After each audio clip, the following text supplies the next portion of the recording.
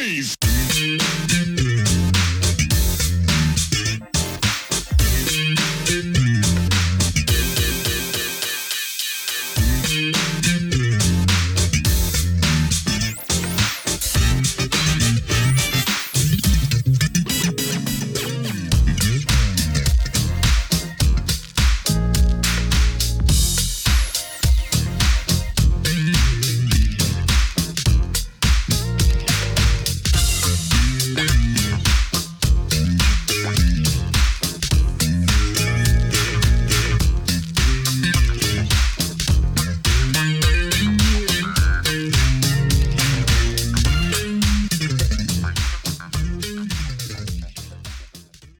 Hello and welcome to another edition of Truth and Rhythm.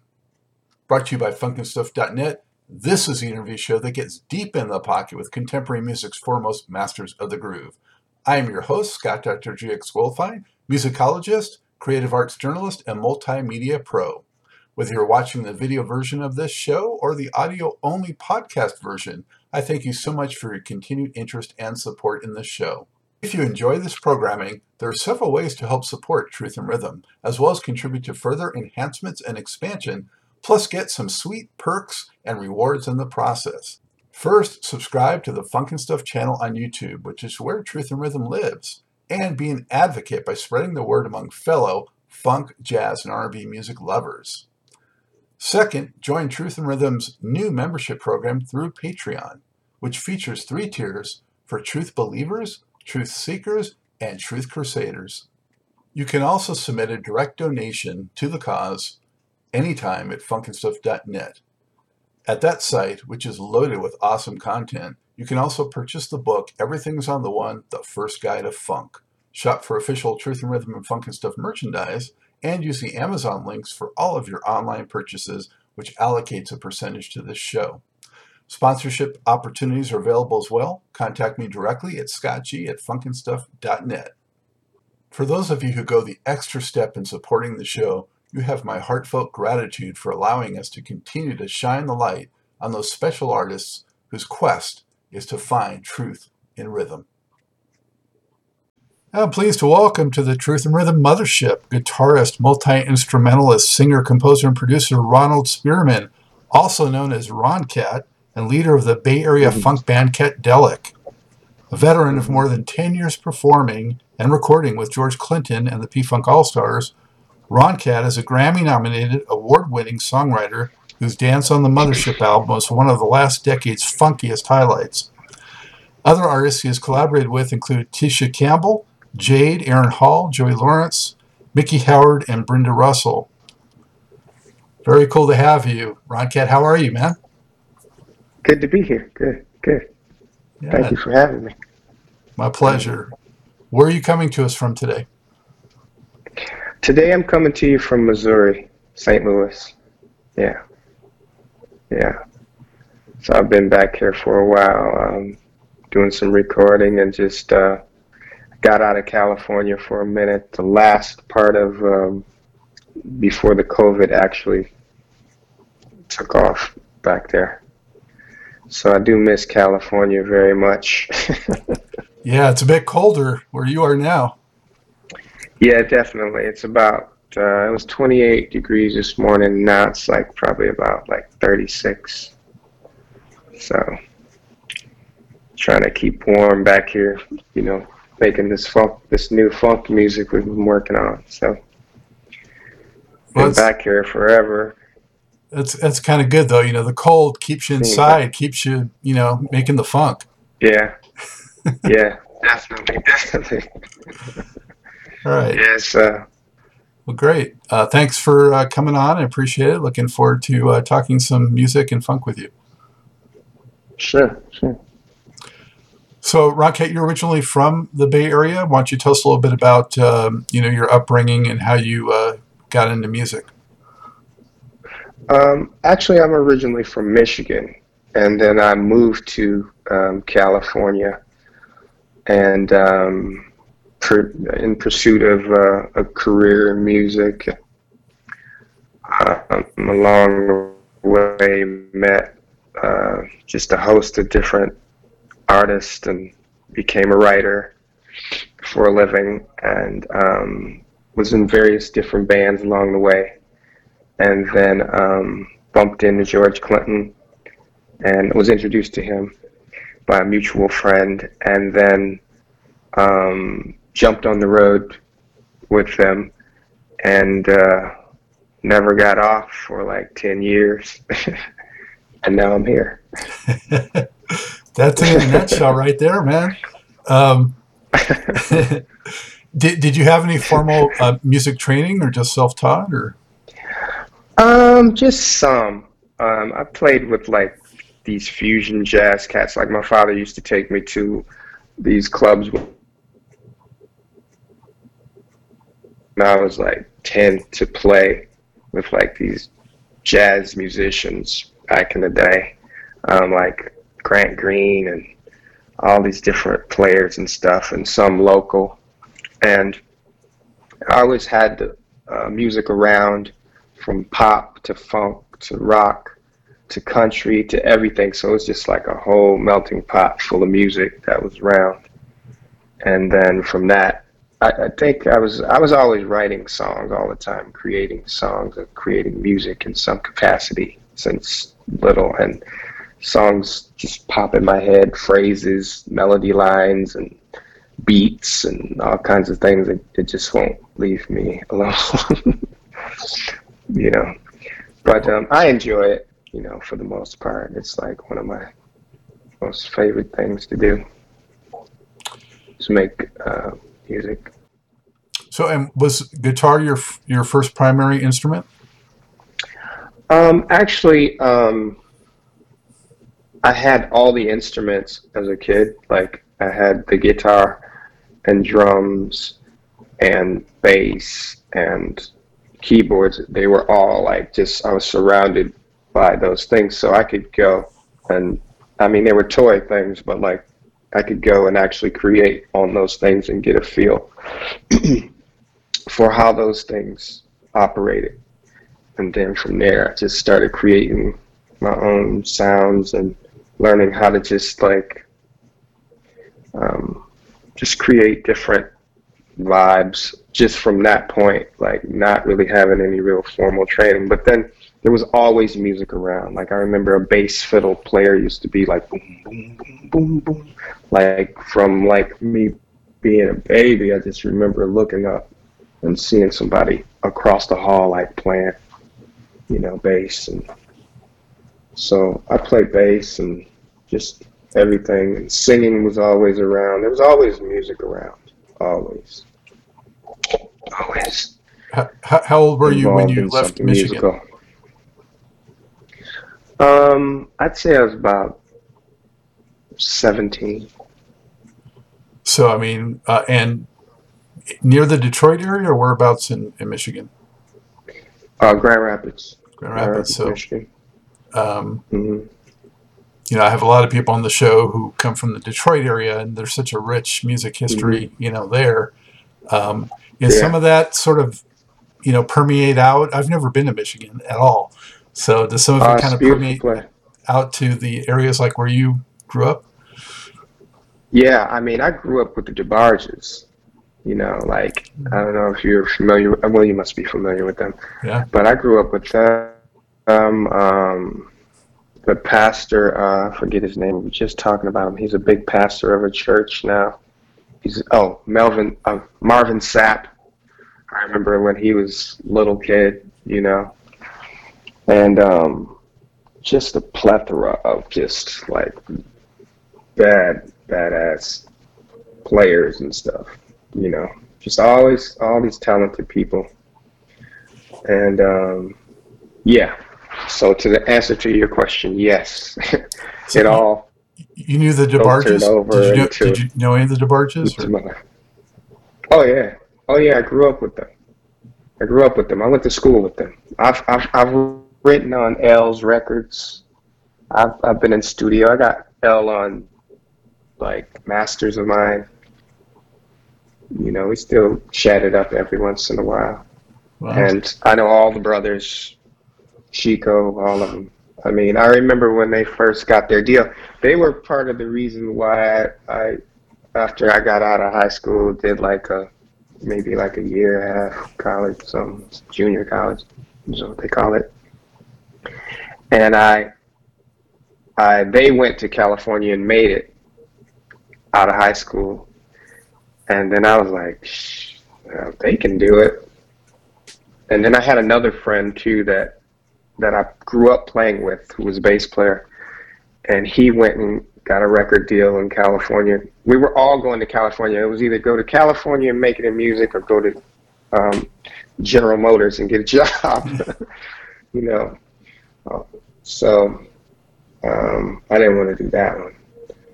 So go to General Motors. So I just took a shot. I had $1,000, and I went to California and cold turkey and just roughed it for a long time. I don't advise that to the youth to just like, you might want to have a little bit more than $1,000. At that time, it was a lot. But,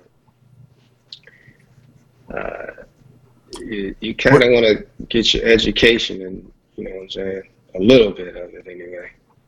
Did you go straight to the Bay Area when you came to Cali? No, I didn't. I actually went to Los Angeles, and it was hard. It was hard. I had people telling me to go back home. They said, "Man, you ain't gonna make it out here. You need to just, you should probably go back home." And I didn't tell my parents that I was leaving the day that I left to go. I just packed up all my stuff and put it in the U-Haul, because I felt like I was going nowhere, like in Michigan, just for what I wanted to do. And I just didn't want to fall into the same old thing that all my friends had fell into. You know, some of them went to college and became doctors and different stuff like that. But I knew I was going to be a doctor, you know, and I wasn't going to be an attorney or nothing like that, you know. And I definitely wasn't going to make nobody's cars. They wouldn't want a car that I'd make. Maybe they might, I don't know. But and so I just struck out, went to California, and I was determined. I wasn't coming back to Grand Rapids until I made it. I had more determination at 17 than probably I do now. You know, I guess because I kind of became successful. But it was rough, man. It was rough. So Tough. what was the first sort of break you got music-wise once you were out there? I met a man by the name of J.J. Jackson, and he did that song called "It's Alright, Alright Now." Doom, doom, doom, doom, doom, doom, doom. I don't know if that helps, but anyway, I met him. Yeah, I met him. He had a big giant ass gold piano in his house, and he wanted me and my friend from Michigan to come and sing backups in the studio, and that was like my first paid gig. And I'm all excited. I'm like, wow, I'm proud. I think I made it, you know. And so we go and we do backups. Okay, we go and we do backups, and I'm always thinking about, like, I still think business, you know, for the most part. So I'm like, okay, so we sang the songs, cool. Where's the money at? You know, because I had heard about all these R&B singers that wasn't getting paid, and they didn't know about publishing and all that stuff. And I knew about all that kind of stuff when I got out there. And so JJ came in the studio, and he had this big giant ass chocolate cake, and we were starving musicians. So I said, so where's the money? And so he says he started slicing up the cake, and he put out these paper plates and doled one out to everybody, and that was the payment. And I didn't realize that until after I finished eating, but I'm like, yo, like, so okay, cake was cool, so where's the paper at? And so he was like, No, didn't Clarence tell you? Clarence, my friend Clarence, he's changed his name to Shamar Niall Star. Um, and so he said, man, he ain't gonna pay us, man. He said the payment is the cake. So I didn't want to cause, I didn't want to make any waves. So I was like, okay, well, let me have another piece then.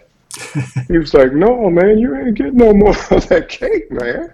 And I thought he was joking, but he wasn't. And so I was like, this guy's, he ain't cool. So we left the studio, and then he asked us again, like I think about a week or so later, to do some more backups, because we were good at backups. And that's when I learned how to just be able to do whatever it took to survive in music, which I wanted to play guitar, play bass. I could do all of those things, but that particular situation didn't call for that. So sing backups. So I sang backups. So I started making money singing backups. Then I started making money playing the bass, guitar, and all these different things. So, and then it just helped me to develop skill. It reminds me of, I had Bloodstone, the original guys from Bloodstone on recently, and they were talking about one of the first things they did. They got fried chicken for it. So kind of a similar thing to the cake. And I was out in Los Angeles too. They had gone out to LA. So yeah. Man. Well, what was the first? LA was hard. What was the first gig that you actually did get paid? You were like, yeah, this might work. I'm still waiting on that gig. No, I'm just I'm just kidding. But let's see. I don't know. There were all kinds of little victories along the way that I had to learn that were victories that I didn't realize after a while. I think for live playing, or if you just mean like a job, like my first real great paying job was like when I started doing the songwriting. The live stuff was just like, it was just not like cracked up, unless I was playing covers, and I never really would, I wouldn't do the covers. I didn't want to fall into that one either. Like I just never did the covers, and all my friends were doing covers and they were getting paid. But I just wanted to play my own original music, and I just kept that. And then I started writing songs, and then my first hit song was like this song called "Good Love" by Climax, and it was an R&B hit. And then I did a bunch of people. I wrote for Ralph Tresvant. I wrote for I did some stuff that didn't come out. Did some stuff with Gladys, Stephanie Mills that came out. You did music and lyrics? Hit was, did you do music and lyrics? I did music and lyrics. Sometimes, like with my production partner, he would do the music, or sometimes I'd do the music. We both did both, but he had more experience, and that was like it was like I was being enrolled in school, like going, as an apprentice working under Cert Muggs. Like my writing partner Vassell Bentford, and that's where I really had my hits with him. We did the song. The first thing we did was I was a part of the New Jack City movie. I was around that time, and then we did our first hit was on the movie. I scored a little bit for Class Act. The movie was like this kid and play movie, and that's where I first had my really like my big hit. My big hit was after that, and it was called "Don't Walk Away," and DJ Diplo just cut it he redid it it's been 2 years now, I think, and just did a host of other stuff. And I don't like to, I don't want to seem like I'm bragging or nothing because it's probably, a lot of people have done a lot of different things, but it is stuff that I've done. So I'm just saying what it Well, is. that's why we're here, man, is to go through that. So Yeah. no worries. What what Right. uh, um, what was it like when you first heard something that you were involved with, on the radio or in a club or wherever it was that you heard it? It was amazing. It still is the best reward that you can get, and then to know that people appreciate the work. That's like when the people appreciate the work, and you hear it on the radio, and they're, you know, it's a great feeling. It's a great sense of accomplishment to be able to like know that you started off in a kitchen writing these lyrics, not knowing where that song was going to end up or what it was going to do, and then all of a sudden, boom, blows up. And then the best part of it is going to the bank, because it's the reward, and it helps you to take care of your family and do other things, for society, friends, or whatever it is, It's I'm so glad that I really actually took that trip when I was 17. But at first, when I first got out of California, I was like, this is crazy. I probably will never do this again.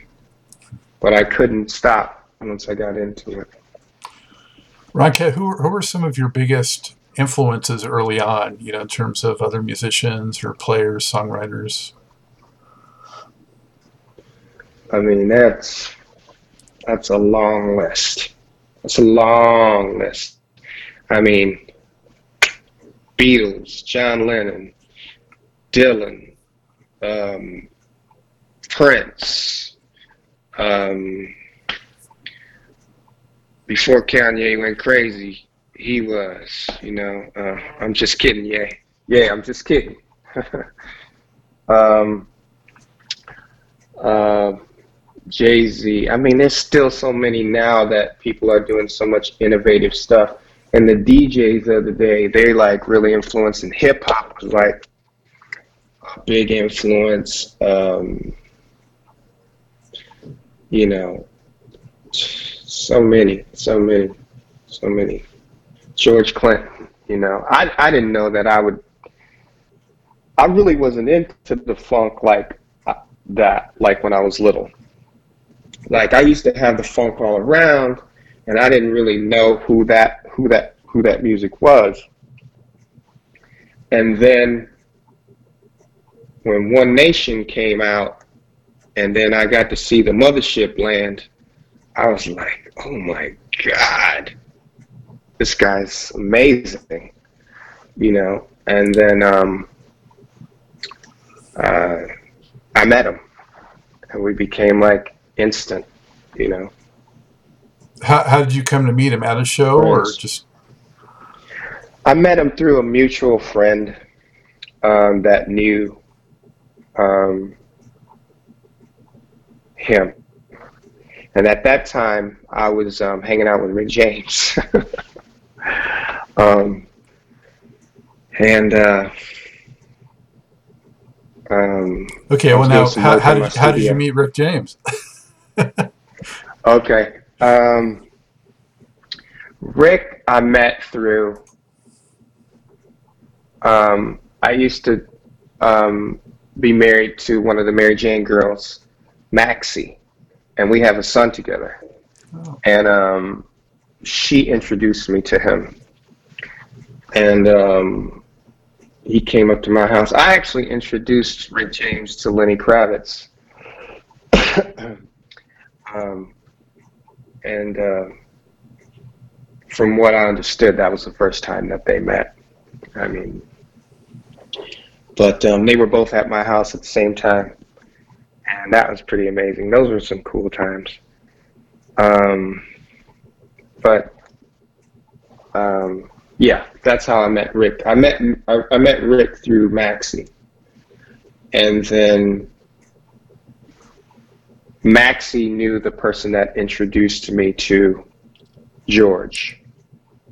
And then George was working on the Nike thing, and then commercial, and then he got me involved into that. And then from there, we did a movie together, and then we scored, and we put a bunch of songs on it, and then we just became like fast friends, and then we started just like cutting and touring, you know. What was your first impression of Rick James? I think when I met Rick, he's on the milder side, because you know, I wrote a song on one of Rick's records that I really had to smash, and I don't think it really got its just due. But he was cool. Rick was a rock star, for real, you know, and you know, I didn't know he was in Buffalo, Springfield, and all of that stuff. Mm-hmm. You know, he was a legendary guy, but I don't think Rick ever knew, because I think Rick auditioned for P-Funk at the time, like when he was younger. And I had asked George one time, I was like, how come you guys never, you know, let Rick, you know, stay in the band or be in the band or whatever? And George said, because Rick was his own star. Rick was the star. He didn't need P-Funk. He was going to be a star regardless. And those forces kind of just, but they both admired each other's work, you know. And, you know, he could be a bit, you know, brash, you know, and abrupt and crazy. And anybody, you know, get a little drink in them and whatever else, you know, can get a little obnoxious, you know. Rock and roll can make people crazy sometimes. You know, if you're not harnessed, you know, and even you might not want to harness, you might want to go just lay down somewhere. But it's a entertainment business is quite the ride. Well, you know, you got to watch it. And what was your first impression of meeting George? It was funny. Because he's got a great sense of humor, but he's just an awesome personality, and in depth, you know, well read. He's amazing. He's an amazing guy. You know, yeah, I learned a lot from that camp. I learned show business 101 with them. What year would you say it was that you met George? It had to be in there because we did Fiji for New Year's. We were on the international date line. And so it had to be before it either had to be like the beginning of 1999 or like 98. George introduced me to Prince, you know, so, and that was awesome. That was really cool. 99 was in a period when George was like between albums pretty much. He had a long period there where he didn't do any actual records. Yeah, but he kept touring, always touring. He was always cutting though, and he did some stuff. He had a deal with Mammoth, and I'm not sure if that was like right around. It had to be after '99, like maybe. Yeah, it had to be after '99. But he was always recording though, always. Still is. He's probably recording right now. If he's not, I don't know if you've been watching him on social media, but he's been into painting this year. So. Oh yeah. Yeah. He's been painting. I got a couple of them paintings. Oh yeah. He paid me in a couple pennies. They're worth a lot. Nice. Yeah. So, what do you remember your first time in a recording studio, actually laying something down, and how'd you feel being in that environment? Um, yeah, I remember my first time. That was like when I was maybe 12, 12 years old, 11 or 12, and I was playing with this band that actually was one of the bands that went off to California. And after I got out of school, um, I went to go live with them for a little while because they had landed a deal. But it was an awesome experience. It was so exciting to know that we were actually trying to put out our own record. And that song was called "Tell Me the Truth." I'll never forget that song. And that was an amazing experience, because I really thought we had made it, like in our little small town. We're in this like swanky little studio and we're recording and everything. It was cool. Yeah. Hmm. I have a list in front of me. It doesn't have all those people that you mentioned, and I mentioned them at the intro. People like Tisha Campbell and Aaron Hall and Hmm. these people. When you were writing these songs, did you ever go into the studio with any of them, or you pretty much just kind of sold the songs and then they recorded them as they were going to do them? And No, no, we were in the studio with them. They were in our studio. oh, Tisha cut in our studio. She cut in our studio. We mixed her. We mixed her at Capitol. Joey Lawrence. We mixed him. I mean, we recorded him at the house at our studio. I don't know who else was on that list. I don't remember, but we would record a lot of those people.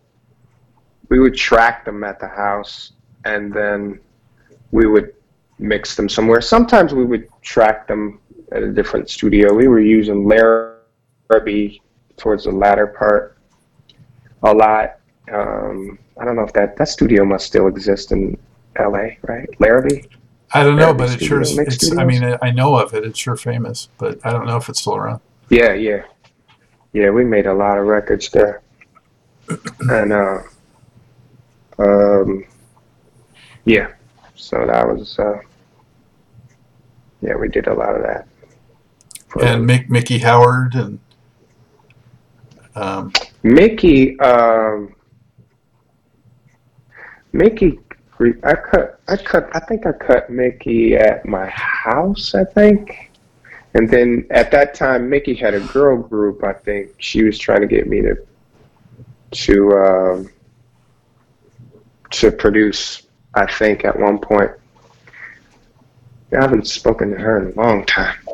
She's great.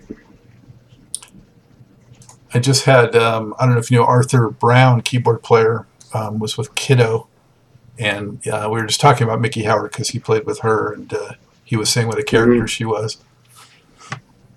Oh yeah, yeah, yeah. She is. She's a very talented woman. Yeah, yeah. So, what was it like when you went out with P Funk?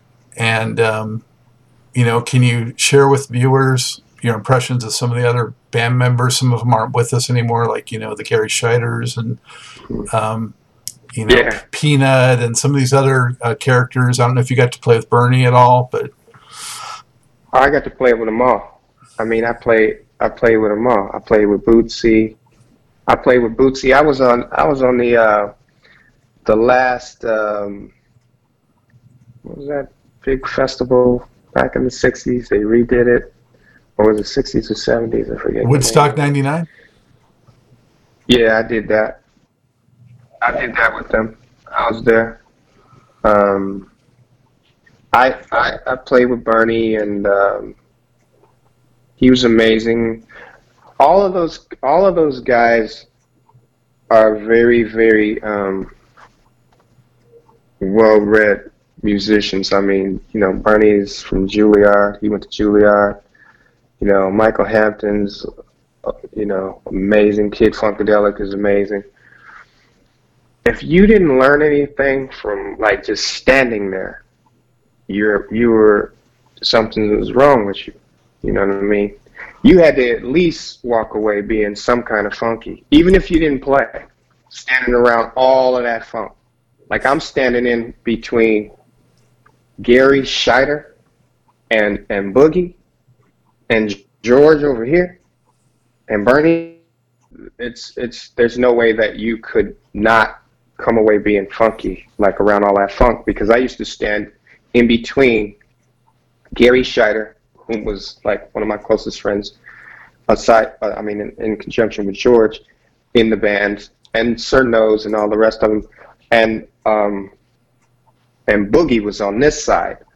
So when we got together on those guitars, and then you got Blackbird over here and Michael Hampton, we was like the guitar. I mean, it was amazing, man. I mean, I miss the sound of that. I used to like sometimes when Michael Hampton would be playing Maggot Brain when we'd be in Europe, I would be like in tears. You know what I mean? Because you really got to know and you could feel the emotion in that. And I don't know if I was crying because of the emotion or if I was crying because I drank too much or something. I don't remember, but it really, I'm just playing. But it was really a great, it was the greatest, one of the greatest experiences to just, get that opportunity to be like over Russia, funkin', Madagascar. Who does that? Like with funk music, and just, they were all like, everybody is just like, they're artists, so they have their temperament, and they just like, just trying to express themselves and do their thing, and together they know how to pull together and make it, be that thing that it's, meant to be, which is funky, It's I think I got one of the best diplomas from that school. Like I couldn't erase that if I wanted to. I mean, sometimes I play and I'm performing somewhere and I can feel Scheider. I can feel them around me. I can feel the energy, and how they would encourage me. They was encouraging. They would be teaching you how to do things. If you were open to learning, they would come up to you, They made me learn stuff, and I was such an unorthodox player. They couldn't believe it. It was like they would pick my guitar up because it's tuned a little different. And you know how sometimes in a sound check people are like picking up each other's axes and playing. They would pick my shit up and be like, "Hey, man, what the hell?" And then they'd say to me, they'd be like, "How are you playing that? How are you recording that? How are you doing that?" And my whole thing was just determination of just wanting to be a part of it, that I figured out my own way of, making it work and playing it, And they would just, they allowed me the freedom, like to just, just do it. They didn't allow me freedom to like, you can't just like mess up the classics and no shit like that. But it was a great experience. That's all I can really, I got so many stories. I want to write a book about it, because it's really something, I miss those guys too. Really miss Scheider and Boogie. Did you ever do anything up there on stage, maybe that you like missed something or whatever, and maybe George or Gary gave you a look or something, or? Oh, something that wasn't supposed to be done? Yeah, or something maybe that's missed a supposed to be cue, or done. you threw something in there that wasn't, what they were looking for, or something like that. Um, with Scheider, only thing that I would do sometimes is like if I might be late, and I only happened like maybe twice. I almost missed the downbeat of the show, and I used to hate to like if I was late, and I would never be late, but like one time I missed the downbeat, the first song, and it's not a good look because they're not late. I don't care what people say about them, what they say about George, and he's not a late person. It has to be some really unusual circumstances for him to be late for a show. He don't play that one. At least when I was with him, he was never late. And so that one you can't take for granted. So I would try to always be in time. And I remember Scheider checking me. He said, man, because I was there with my girl, and she had drove me there, and we had just got there, and I'm running to the stage like right before the show is getting ready to start. It's like 10,000 or so people out, and I got there just in time. And they get to the point where they count on you to be there for a certain thing to hold up your end, and it's not that they can't do it without you, but it's just like you're part of the family, So, but he checked me. He was like, "Hey, cat, hey, don't let that happen again. Don't, that's your reality check." He would be like, but that was my man, Scheider. He was my man. He was my man. Garrett's doing a lot of cool stuff now too. I'm proud of the way he's, developed his craft. Yeah. He's doing it. Yeah. He's got the podcast, I think. Yeah. He's doing pretty good. There's much more to this great Truth and Rhythm interview. Just continue on to the next part of the episode. Also, be sure to subscribe to this channel. If you've already done so, please share it with friends.